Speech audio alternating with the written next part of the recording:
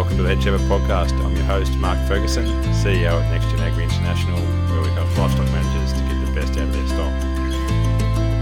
I want to take this opportunity to thank our friends at MSD Animal Health and Allflex for sponsoring Head Shepherd again this season. And I'm also excited to introduce our mates at Heineken as brand new sponsors of the show. MSD and Allflex, or perhaps better known as Cooper's Animal Health in Australia, offer one of New Zealand and Australia's largest livestock product portfolios with a comprehensive suite of animal health and management products connected through identification, traceability and monitoring solutions. Like us, they see how the wealth and breadth of information born out of this podcast can help them and their farming clients achieve their mission of the science of healthier animals. Heineken will need a little introduction to our audience, a market leader and one-stop shop for wool harvesting and animal fibre removal, together with an expanding range of agricultural products and inputs. The Heineken name is synonymous with quality, reliability and precision. The Heineken team have a deep understanding of livestock agriculture, backed by Swiss engineering and a family business dedicated to manufacturing the best. It's fantastic to have both of these sponsors supporting us and bringing Head Shepherd to you each week. And now it's time to get on with this week's episode. Welcome back to Head Shepherd and welcome into 2024. Awesome to have you listening along and hoping for this year to be a great one here at Head Shepherd. Lots of changes happening to make it better, hopefully. We're starting off this year with a colleague of ours, Jamie Ramage of Ramage Royal. Many people have seen Jamie out and about or on social media. He's pretty hot on socials, but he's been involved in the sheep industry for a long time. And we have a good chat about maternal efficiency and a range of things. So hopefully you'll enjoy this, number one for the year 2024, and we'll be in your ear for the rest of this year. Cheers. Welcome to Head Shepherd, Jamie Ramage. Thanks for the opportunity to come on board, Ferg. Excellent, Ramo. We've had a fair bit to do with each other over the last little while, so this could be pretty casual chat. Apologies if we get out of line, listeners, but I'm sure we'll be able to add some value as we go along. I guess we might just start with, I guess, your background, how you ended up in agriculture and passionate about genetics generally. No worries, mate. Well, I suppose I was born and raised on a property near Violetown in northeast Victoria or north central Victoria. My mum and dad, Donnie and Barb, and with my brother Adam, we run a mixed farming operation, or Dad and our family did run a mixed farming operation. It was pretty complex sort of a system that was set up to manage risk, and that meant that we had quite a few enterprises. A bit of a good grounding, I suppose, for understanding sheep and cattle and wool sheep and meat sheep. And we also ran a Pole Dorset stud mostly for our own use, but also to supply the local neighbours and so forth. Excellent. So, yeah, similar grounding to me, probably a bit of a menagerie by the sound of it. Well, I'm making that up. I'm putting words in your mouth, but we had lots of different things going on at home, and mainly caused by me and my brother being keen on breeding stuff, which didn't help particularly. But I guess recent times heavily involved in the last couple of decades, involved in a range of different breeding enterprises. And I think if anyone watches you on social media, see hashtag maternal efficiency mentioned fairly often. What does maternal efficiency mean to you, and why do you reckon it's important? Well, I suppose one of the things that Dad allowed me to do pretty early on was get involved in the Pole Dorset stud. And, until I was in that space, I probably knew that ewes and cows had calves and lambs, but not how different they can be depending on what sire and what dam.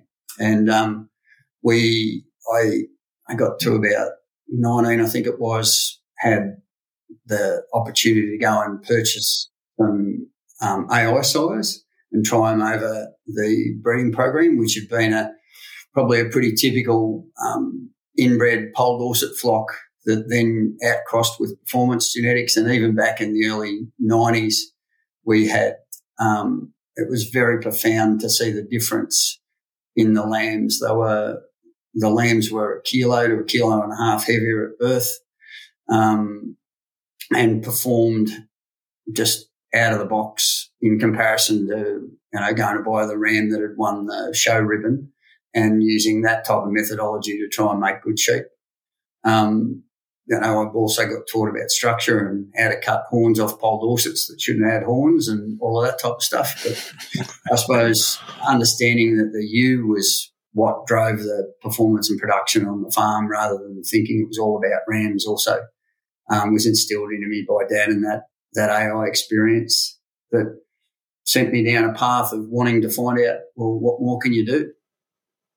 Yeah, excellent. And yeah, I guess as you've gone through that career, it's sort of, I guess when we've had plenty of chats, get pretty excited about some of the opportunities these days. And I guess when we started, or when genetic systems like Lamplanter started, there was a few traits, those growth traits and muscle and fat sort of came into it. But now we've got any number of traits that we're looking at, and makes it all the more exciting, makes it a little bit harder, but a little bit different, I suppose. It's sort of easier in some ways because you can almost have a breeding way for everything. And as we move towards structural traits, we will have everything covered pretty much. And I guess that experience early days is something that I really cherished as well, seeing performance animals that have been selected based on their performance and how the gap between them and the rest. And I think that is a major opportunity for the industry. And one of the things that sort of drives me to do better, I guess, is once you see that, you can't unsee that, and you kind of get really, and you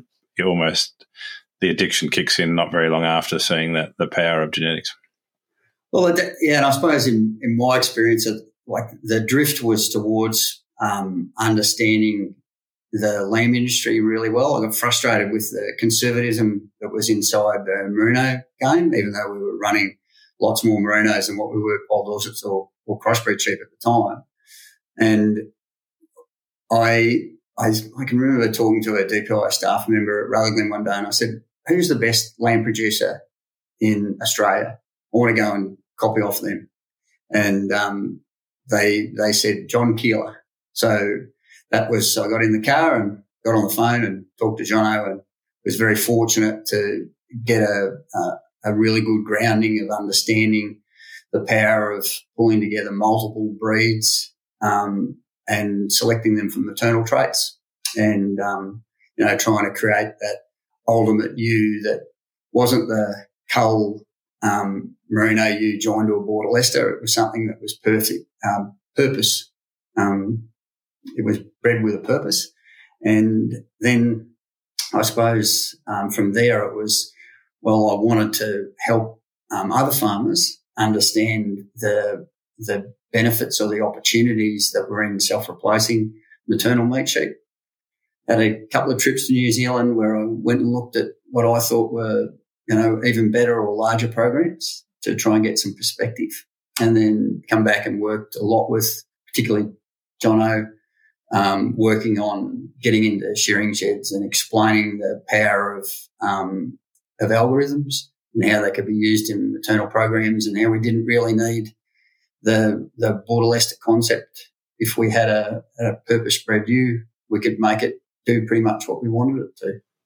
Yeah, and that's been I guess since those days, it's been a shift. There's obviously still the Border Leicester first cross ewe market out there, but very much eroded compared to 20 years ago, where it was sort of often narrow to buy your first cross ewes and then buy after Ramo's dad to buy a couple of pole Dorset rams and away you go. That was sort of the standard lamb production system, I suppose, in Australia, and certainly has evolved in many different directions since then. And all of them, are a more efficient system, and I guess that's not saying anything against the first cross ewes. Have served lots of people very well and produced some fantastic lambs, but end of the day, there is risk in that when you're always having to buy those maternal genetics in.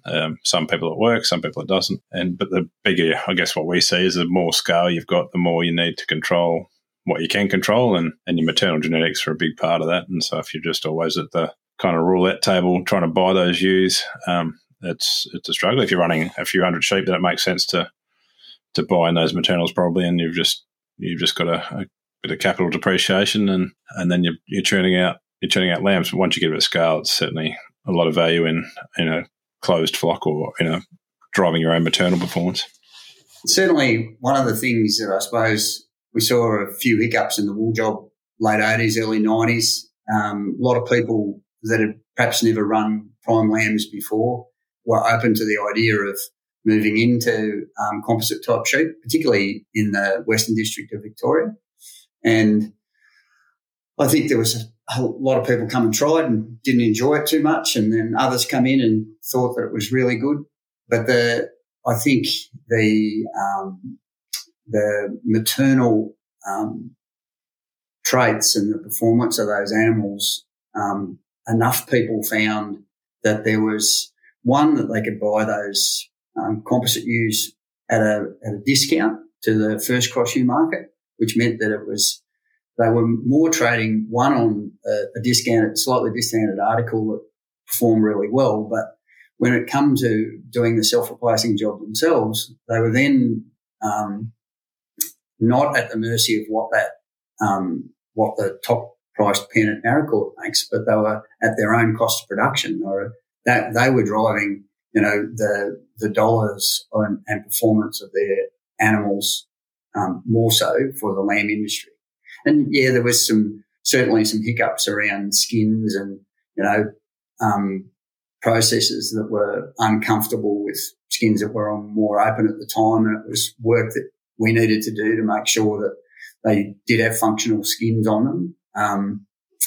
But I suppose the journey over time, we were a bit crazy in the early days, but it sort of proved to be a system that can work pretty well in not everywhere, but lots of parts of Australia.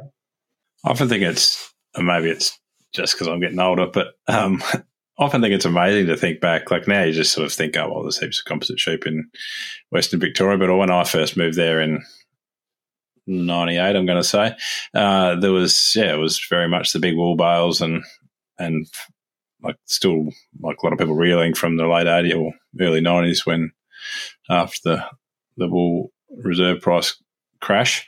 But yeah, I think it's easy to forget how much change actually has occurred, and we're often sort of in the game of farmers don't change or whatever, but there's been massive evolution in terms of what breeds of sheep are out there now, and yeah, the composite is very much a mainstay of a big chunk of the lamb industry now in Australia. It's interesting considering, I guess, now we're living in New Zealand where the composite probably isn't as strong anymore, sort of almost have been and gone, and sort of backed a lot of people back to the Romney. And in that time, the Romney has changed massively and has moved on from the one good lamb status through to sort of scanning over 200% and very different beast than what it was, and probably has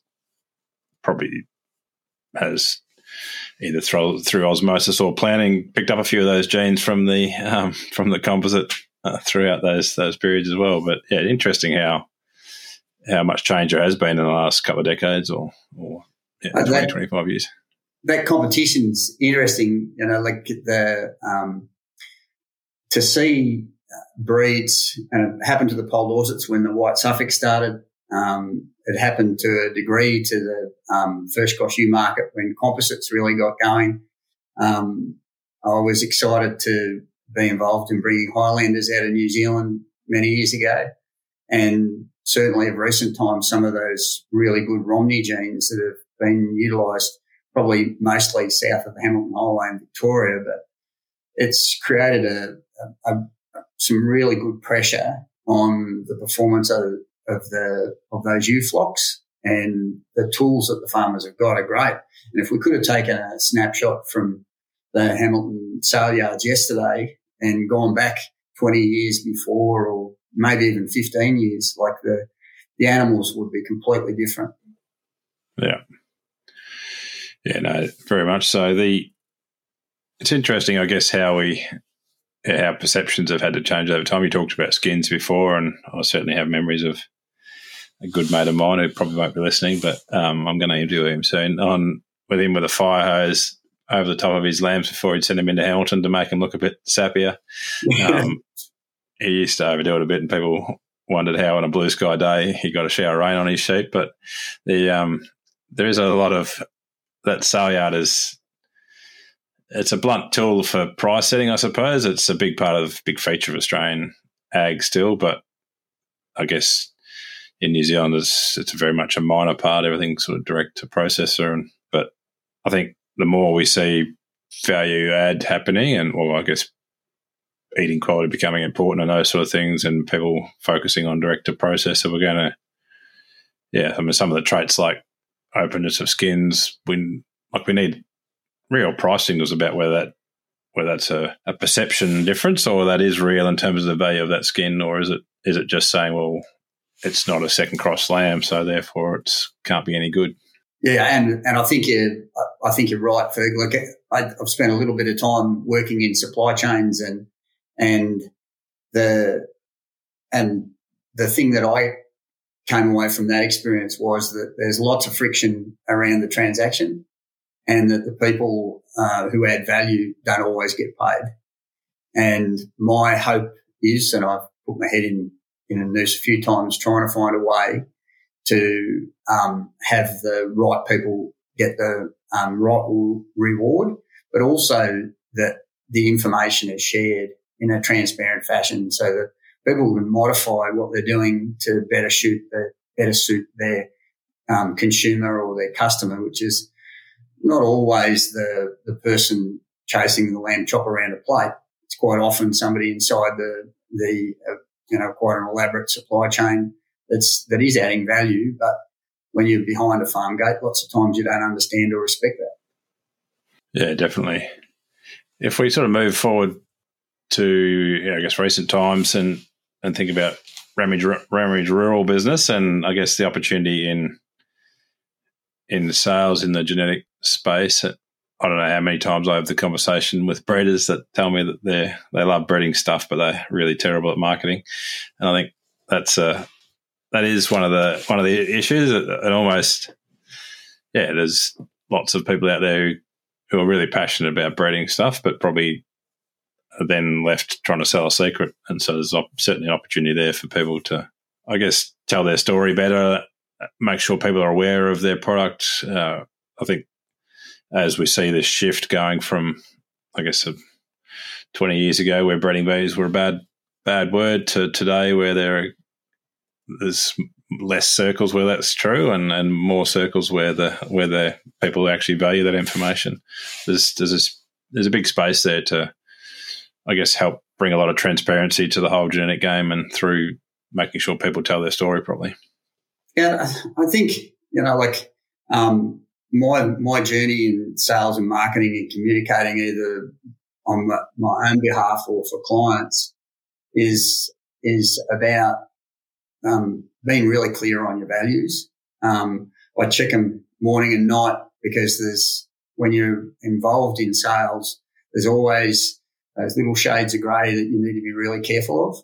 And, when I'm interviewing a Ramage rural client or a RAM client that I'm dealing with, my first thing I assume is that I'm wrong and they're right, and my job is to ask questions. And a part of that process of asking questions is trying to drill into what are their dreams and aspirations and where's the gap from where they are now to where they've got to go, not trying to approach a sale or a marketing proposition from what's in my paddock and then who do I fit up with these sheep, and I think that's the example that a lot of people, and rightly so, are suspicious of salespeople. But if you're able to move your thinking just a little higher and try and serve, as somebody like St. John Craner would talk about, the need to serve people is the thing that you should stay focused on, and that's what I try and do. How do I serve the client? What do they need? Not what have I got to sell? Yeah. So you do get around a lot, and you're pretty hot following what's happening in the markets. It's an interesting period of time, I suppose. 2023 moving into 2024. When this goes out, we'll be into 2024, and it's amazing what a bit of rain will do to markets. But I guess if we higher level, what sort of shifts are we seeing in the kind of animals that people are thinking about breeding today that maybe wasn't in his mindsets 10 years ago? What are the new things coming into the game? Well, look, I've seen the shedding. I've seen the shedding industry change a lot. Really, in my view, a really blunt tool, and that might be contentious to some people. But I think the big, from a big picture perspective, and the way that social media and sales and marketing has evolved over time, we've got to take the opportunity to try and listen better to where community expectation is moving with things like provenance of food. So, how does it get to my plate and who's involved with that? And a significant part of that are animal welfare traits. And I know, obviously, that Next Gen Agri and yourself, your career is littered with making animals better everywhere, Ferg. But what we need to, as a broader industry, is to understand that animal welfare is real and that we can actually be profitable and tick those boxes and do a really good job on farm. But just like in the stud and the sales part, we need to become profoundly better at communicating that to the broader population and our public and our customers, I think. Yeah, I couldn't agree more. And we had Hayley Purbrick on recently, and she's obviously into that field as well, more from an environmental standpoint than a welfare standpoint, but all equal. And I guess the opportunity for us to get outside of, I guess we're pretty good at talking to each other. We were very good at preaching to the converted and making sure each of us, and then arguing, I suppose, within our own little bubbles and stuff about, like, we kind of get, and that's one of the greatest concerns, I suppose. It's kind of okay. Well, it's bad enough that we're not communicating our story very well, but when we're infighting, that's sort of just anyone that does poke their heads in just sees an industry that's having a bit of a crack at each other. It's not ideal either. But yeah, I think we do have an opportunity, and obviously it would have taken millions of dollars of marketing budget to do anything, probably even as recently as 10 years ago. But now, if you've got a phone and you're half handy, you can build yourself a profile and tell stories. And I think we have to, the more sort of advocates out there, the better we go. And I think we know that we work with great people. We work in great locations with great people, with great animals. So there's no shortage of storage. And I think, as I was talking to Hayley about, there's often people just are blind to how special their day is, almost, like, because you get up and there's flies and heat and there's sand and dust or whatever, whereas someone who's walking down Burke Street in Melbourne, who's going to the same office job they've had for the last 3 years or 4 years or whatever, that wouldn't mind a bit of sun on their back and or seeing someone with a bit of sun on their back. So, often I find myself on farm taking a photo that the owner of that farm or a staff member on that farm would have driven past or walked past 10,000 times and not taken the photo because it didn't look special. And I think we need to remember that the people we want to communicate with don't get to see what we get to see, I suppose. Yeah, and I think, at a higher level, we probably we hear the waffle that comes out of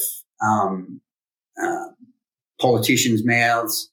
There's a cynicism that's really disappointing. But I think for me, there's a massive amount of hope and opportunity in our industry, based back on just how good the people are that are involved in the game, and often, and I say this quite regularly, that I have the benefit of being able to move around Australia and meet with a lot of really good sheep and cattle farmers, and they're limited by the wire around the boundary fence line that they have, and what they have to be able to do is transverse that wire and get off the farm and have their say and make sure that people that are leading their advocacy organisations are getting the message, because often it's not the individual person that can make a profound difference with a viral post on Twitter. It's, these people that are our advocates are actually on social media. They want people to like them.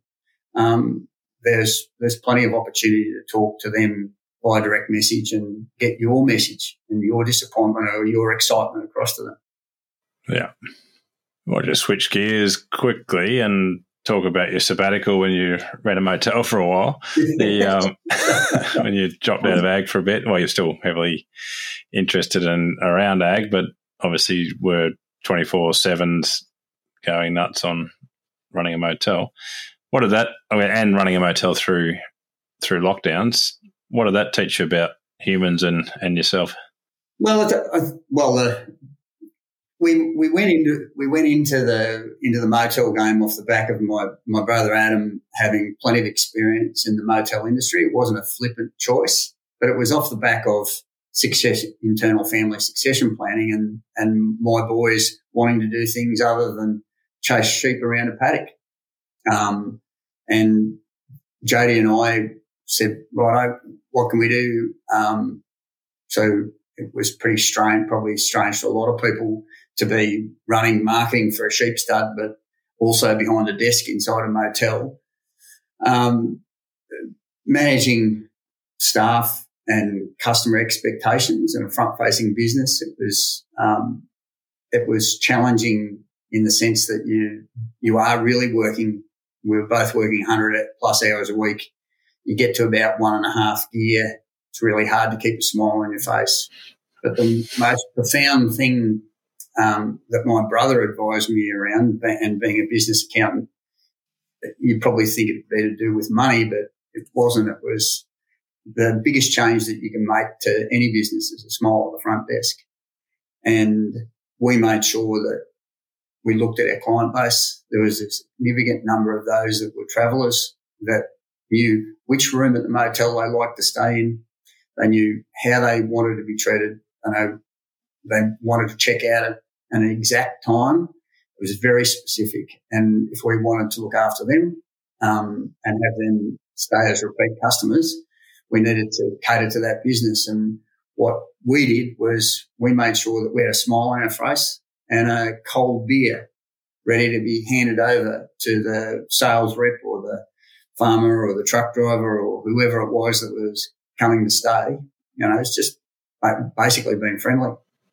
Yeah. That's probably how we ended up friends, mate. You handed me a cold beer at your motel. It was absolutely, mate. Absolutely.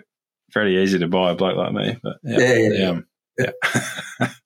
But yeah, no, it's I think those little things are a massive part of business success that some people get, and other people you wonder how the hell they ended up in a public facing role because they're not very good at it. But it was funny. It was funny, like the time inside the motel. Like I'd always been somebody that I didn't like school, whatever's wrong inside here. Didn't like conventional learning, and I learned that I needed to continue to learn if I wanted to be any good at anything. So I needed to work it out for myself. So I've tried to do a lot of different sales roles so that I could get some perspective and understanding. But spending time in the motel and the advent of audiobooks, because I'm a poor reader and need to read things like estimated breeding days, I probably had to read them 10,000 times before I started to actually get it stuck into my head how I could read them, is that I'm on a journey, not chasing a destination. And self-improvement was what I was about. So like yourself, I run, I stretch, I try and look after my diet. I want to be a good example to my kids. And I also very much think it's important that you find a cause. And one of the causes that I've had throughout my life is being involved with football administration and sport and helping young people get the opportunity to express themselves on the sporting field. And it's been 30 odd years that I've been involved with boards and the like, and it's been great fun, and I highly recommend it. Yeah, I guess that the community involvement you get from those sort of roles and sort of something that now with not something I get directly involved with. Where I'm never in the same place often enough, but but certainly see those people that pretty much holding a community together in those sporting clubs, because that's the place where people meet and people interact, and absolutely really very important roles in our culture. A quick interruption here to remind you of Head Shepherd Premium and our consulting services at NextGen Agri International. If you love this podcast and want to hear more of them, visit thehub.nextgenagri.com and sign up for Head Shepherd Premium and get an extra podcast each week. If you're listening to this and thinking you really do want to maximise the genetic gain of your livestock and feel more confident around the decisions you're making on farm, then send me an email at mark@nextgenagri.com and we'll get in touch and see where that takes us. It's an exciting business for me because it has three elements. It's got the terminal program that's very focused on survival and early growth rate, and making sure that we've got a solution for those people that are looking for a terminal ram for their overall sheep farming system. The maternal, which is highly fertile, is an extraordinary sheep that, when it first came out from New Zealand, it was probably a little bit too lean. With the help of your good self, we've been able to put a little extra fat in there, get some good connection into the Australian sheep breeding game so that we can accurately describe the animals.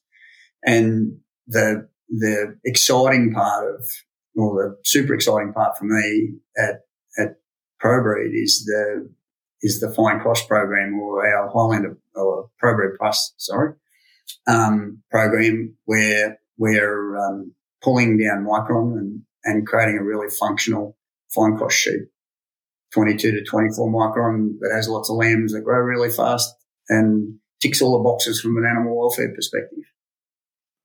Yeah, and I think that particular sheep type, the pluses, and there's a few breeders sort of putting some sort of combination of merinos and composites together around the place. And I guess I've gone on record a few times saying you either have fine wool or none of it, and I think like that will potentially play out. There's certainly some specialist roles very good maternal sheep, Romney and composites, that are going to be hard to knock off, but ultimately that's the challenge really, is to get these other, either a shedding sheep or a fine wool composite that has a fleece value that's sufficient to cover the extra costs of growing wool or having wool and that income stream that kind of says, well, rather than have a triplet, let's have a fleece on their back and go, or maybe that's an end rather than an or, and that it depends on how we go.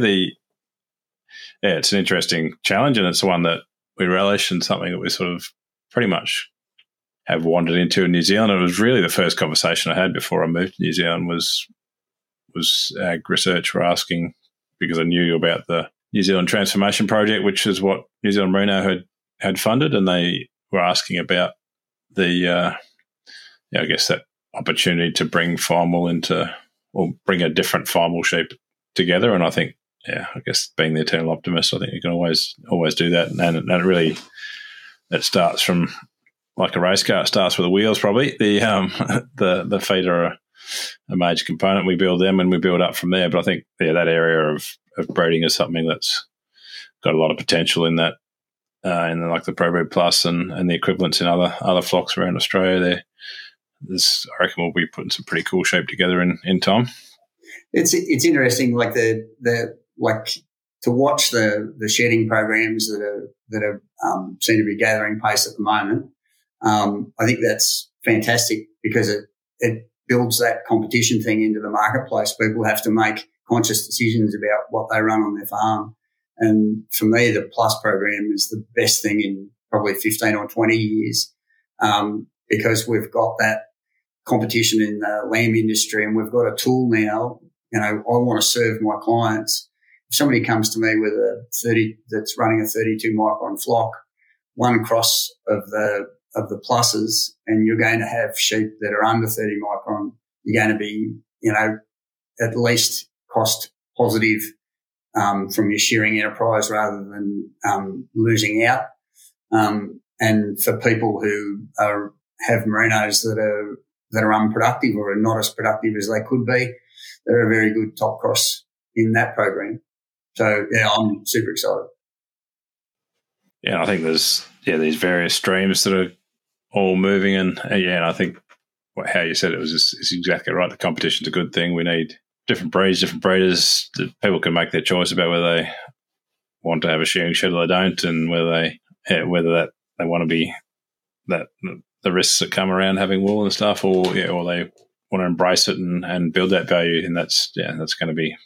There's always going to be people doing different things and all these different. But I guess the options 30 years ago were kind of, you had sort of merinos and border leicesters and polled Orsets pretty much, and that was kind of it, and a few other things around the edges. But now it's a lot more choice and a lot of people doing great things. I guess the thing that brings all of our discussion together really is that data piece and making informed decisions rather than.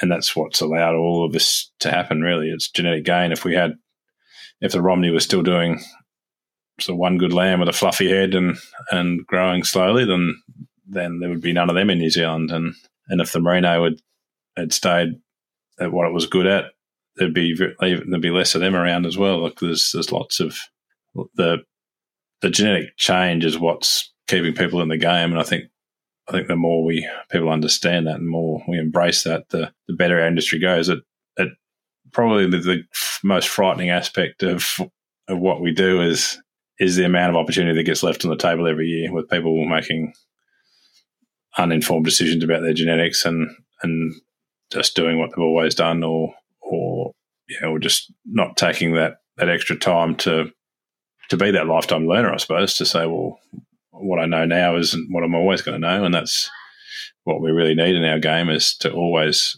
consider what's possible. And I think probably definitely from starts with us in terms of we know what we know, but we also know that we're going to learn every day. Every time we're in a new mob of sheep, we're learning something about what's going on. But I think one of the things that excites me about when I travel around the countryside, I can almost pick a next-gen agri client out when I drive in the gate and start asking questions around planning, and they actually have a plan.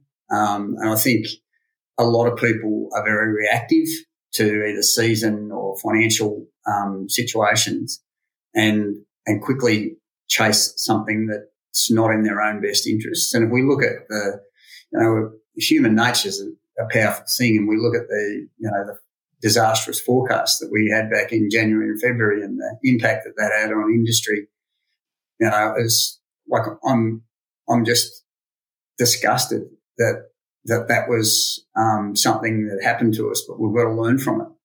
Like throwing stones at the Weather Bureau isn't the answer. It's understanding that none of this is 100% exact. You need to have a plan and you need to stick to it. Yeah, I think that's a really good point, particularly that around weather forecasts. And I guess if we start football analogies, I mean, you got to play the game that's in front of you. There's no point thinking about how that team played last time or how you thought it was going to play out in the change room before it. Once you're on the field and it's a different day, it's colder than you thought, it's wetter than you thought, or whatever. Then you've got to play the ball in front of you, and that's. I think we have to be. Yeah, I mean, it was.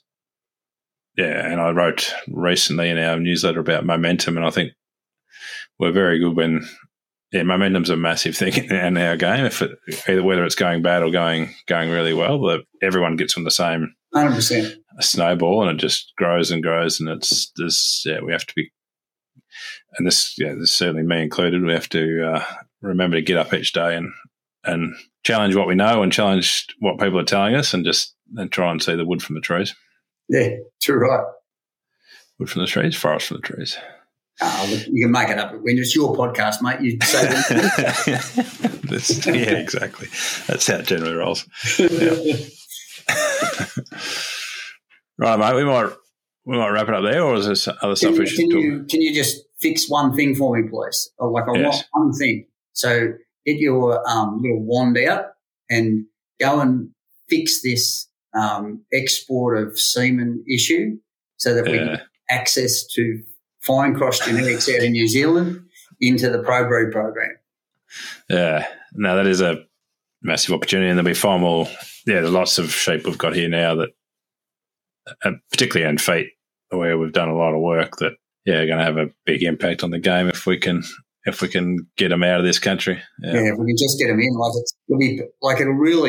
it'll really have our industry pumping if we can have, and it's that pressure thing again, Ferg, like being able to put some pressure on breeders in Australia with a tool that's come out of New Zealand that's had this extra work done on it. Our feed issues will decrease rapidly. Farmers will respond if they've got access to the tools. Yeah. And an example to follow. Yeah. And I guess fortunately we've now got that funding from Animal Health Australia and AWI that on the final game at least we're putting we can replicate the work in Australia, and so we'll soon be that's underway now. So that's very exciting. But it'd be awesome if we could also leapfrog 5-10 years of work here. Grab the good work here and then go on with it. Is going to be that'd be just absolute icing on the cake. But hats off to those guys for investing into the program, and just so grateful that Next Gen Agri's got the link back over into Australia where we can utilise your combined knowledge to bring it on. Yeah, no, it's exciting stuff, and I think we need to capture some of the stories that are happening over here now with people who just sort of don't have to foot bar. There's a lot less lame sheep. There's a lot less sheep getting culled for feet, and that's all. Well, we're only a decade in, really. It's only just getting started, so it's. Has it changed foot abscess food? Hard to know. The places that, I don't know. That's a question certainly a question we've got as part of our current project in Australia is kind of trying to put some data around foot abscesses. As you know, it's one of those things that kind of is a bit sporadic and a bit of a curse of the good farmer when you got lots of twin-bearing sheep and that are in good condition, which is what we would all tell every farmer to do. And then when they do that, foot abscesses, then you predispose yourself to more foot abscesses generally. So, we don't have the data, I suppose. What we have written into this, definitely in this current project, is to try and find out. But at the moment, we haven't sort of looked properly at that. So do you drill into stuff like AI and looking at genes and those sort of things in that process, Ferg? Or how do you approach a problem like that when somebody puts it at you and says, "Here, fix this"? Foot abscesses, I guess our current approach is just to gather some phenotypes and see if we can find some sire effects as kind of the first thing. So all of the work we've done with foot shape and stuff, our first job is score the sheep up, go home. If we can find a significant sire effect in there, then there's a good chance genes are at play. If it's just random, then there's a good chance there's not genes at play. But I'm pretty confident that genetics are involved in everything. That's kind of my bent. But yeah, so for foot abscess, it's start at first principles, just try and get some data and see if we can get enough power to do a half-baked analysis to have a look and just see if there is genes at play, then we can work towards what we do with that information. Obviously, depends on the heritability, I suppose. If it had really high heritability, then we could look to build a genomics-based sort of, a genomics approach, a single-step approach. But I guess the higher likelihood is it would need lots of phenotyping of foot abscesses. So it's probably, it might be on the wish list for a while because of its sporadic nature and difficulty, and like the chance of maybe able to convince somebody to purposefully run their sheep to get foot abscess is fairly remote and not even something I'm not even sure if I would suggest it if I could. I guess phenotypes and pedigree drive genetics, and gathering those phenotypes are going to be definitely tough. And I guess we're hopeful that if we take, well, we know how it works, I suppose. If you haven't got an open skin lesion in the foot, then you can't, and there's no place for that foot abscess to form, or no way for that bacteria to get in to start the abscess. So if we go back to, like we've got bulletproof feet or cast iron feet on them. So if they're not getting OID or Scald over into digital dermatitis or Scald or Clover Scald or whatever you want to call it, if they haven't got that lesion, then you haven't got an open wound, and then you haven't got bacterial or haven't got risk. So I guess that's where we're at. Maybe the immune's like, I guess what we're seeing, what we think we're seeing at least in our foot rot selection is a change in the immune sort of response, or the feet, either it's blood flow or what it is, or the immune system's better, however that works. It would make sense that that's... Is you weight like... Not correlated, no. So, phenotypically probably is, but genetically not. For foot rot. I don't even know if it's phenotypically. So, we've done all that work. So, but I think we're at the sort of, I don't know, we've kind of, in terms of climbing the mountain to understand feet, we've probably we walked across the flat. We've had a good look at the top. We're starting to go up the slope a bit, but there's a lot to learn. I think there's several things that we need to do for an industry point of view, and then there's another set of information that we need just from a scientific point of view to understand the biology if we want to get to that level. Seems like more important to me than seeing what's happening on Mars, but we probably won't get the same level of investment. All right, mate, we'll wrap it up there. But thanks very much for all your support and help over the years, and we'll continue our great relationship. But thanks for coming on to Head Shepherd and having a yarn, and this will be a great chat for those out there I think it'll be out there early in the new year. People will be having a beer on the beach and catching a fish or two, hopefully, and listening to us clowns rattle on. Absolute pleasure, Craig. Good luck to all the staff as well at Next Gen Agri. Got a great team. Thanks, mate. Thanks again to our mates at Heineken, who are proud world leaders in the manufacturing and supply of professional sheep shearing and clipping equipment. They understand that their customers rely on the quality and performance of their products each and every day. Also, thanks to our friends at MSD Animal Health and Allflex. They offer an extensive livestock product portfolio focused on animal health and management, all backed up by exceptional service.